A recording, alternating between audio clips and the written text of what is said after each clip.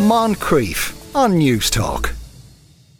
Now, over the weekend, social media had a bit of a reaction to a woman posing for a fairly typical Instagram holiday shot, leaning back, one hand in her hair. The thing was, she was visiting Auschwitz at the time. So is Instagram to blame for this? Pip Jones is a travel journalist and the presenter of the Travel Gold podcast. Pip, good afternoon. Good afternoon. Has it now become something of a phenomenon that people will, particularly, influencers or content creators will travel to a particular place to take that perfect photo, but it's somehow divorced from the place? Absolutely. I think Instagram and TikTok and platforms like that don't just influence where we go, but how we behave in a destination.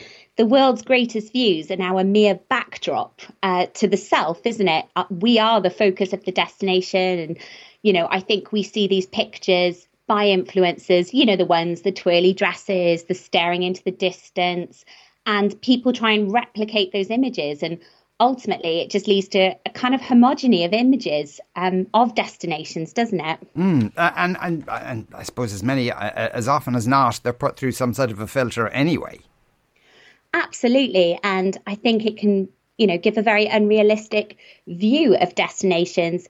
For example, you can see lovely pictures of ladies in, poppy fields in California. But actually, if you zoomed out, there'd be thousands of tourists there, all trying to get the same photo.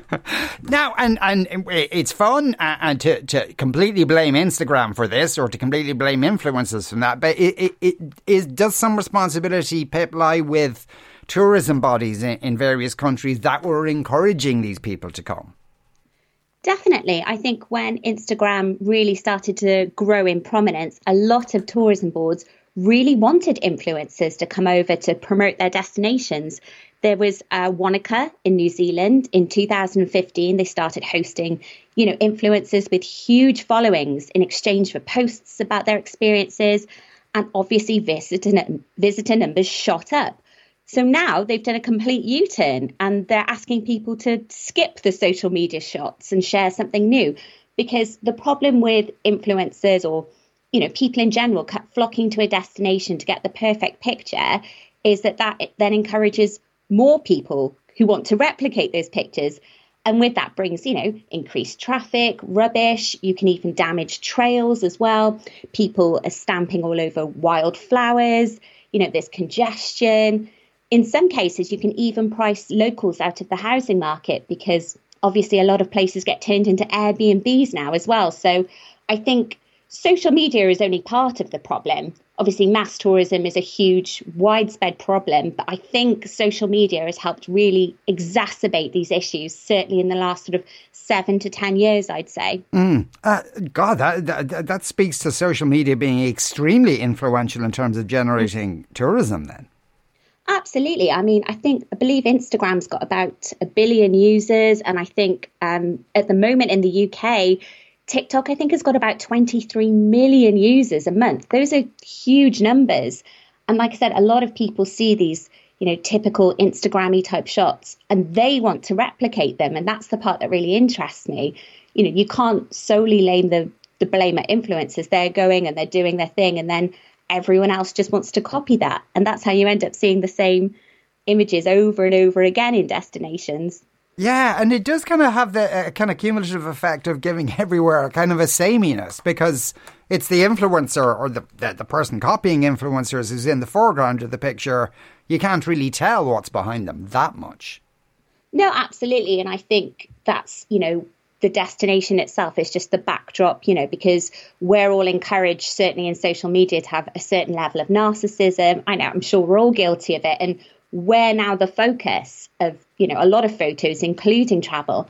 And I think it's that sort of, dissonance that we're seeing when we see people in, really sacred sites, religious sites, or even sites like Auschwitz, where you think, oh my goodness, what is this behavior? Why are people posing here? But I guess it's that disconnect, isn't it? Because we're all just encouraged to constantly post pictures of ourselves and talk about ourselves and all that kind of thing. So no wonder that people are behaving in, quite strange ways in destinations. God, you'd wonder what the point is of travel than if you're going to get in a plane and take a long haul flight just to say, you know, I'm in Koh Samui, but I'm great because I'm in Koh Samui rather than Koh Samui is great and I'm happy to be here. For sure. And don't get me wrong, I love taking holiday pictures. We all do. It's really, really nice to have the memories. And I have to remind myself at times as well is to put down the phone and actually enjoy where I am. Yes. Like, look around. You know, it doesn't necessarily need to go on social media. And I say that as a travel journalist. You know, you have to kind of stop and really, you know, get a sense of where you are and really appreciate it. And, you know, maybe scale back a little bit and certainly behave properly. You know, don't climb on statues and respect religious sites. Please don't pose outside gates of Auschwitz. You know, it's these kind of behaviours. We really need to take stock and think about, you know, what we're doing when we travel. And so, Pip, I mean, a bit like, say, Venice, where they're trying to restrict the numbers coming into it, is there an argument for many other places in the world where the actual sheer force of numbers should be reduced? Don't mind people climbing over it to get a good selfie. For sure. And I think a lot of tourism boards are trying their best to, you know, educate tourists and to spread tourists out. I know certainly the Netherlands Tourism Board are trying to encourage people to visit places other than Amsterdam, because obviously Amsterdam suffers from a huge amount of tourism numbers, which has an impact on the residents. So they're trying to direct people to the other towns, you know, maybe Utrecht, for example, Den Haag.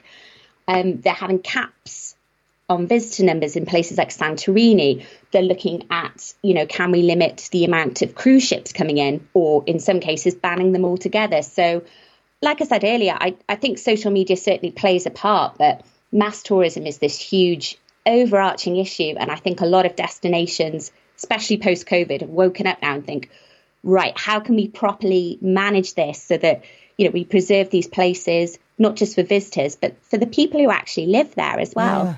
Are there any parts of the world that maybe are still yet to be discovered in a tourism sense? I mean, I was talking to the ambassador of tourism for Uzbekistan, and for more emerging... There's a sentence you don't hear every day. I've got it. Well done.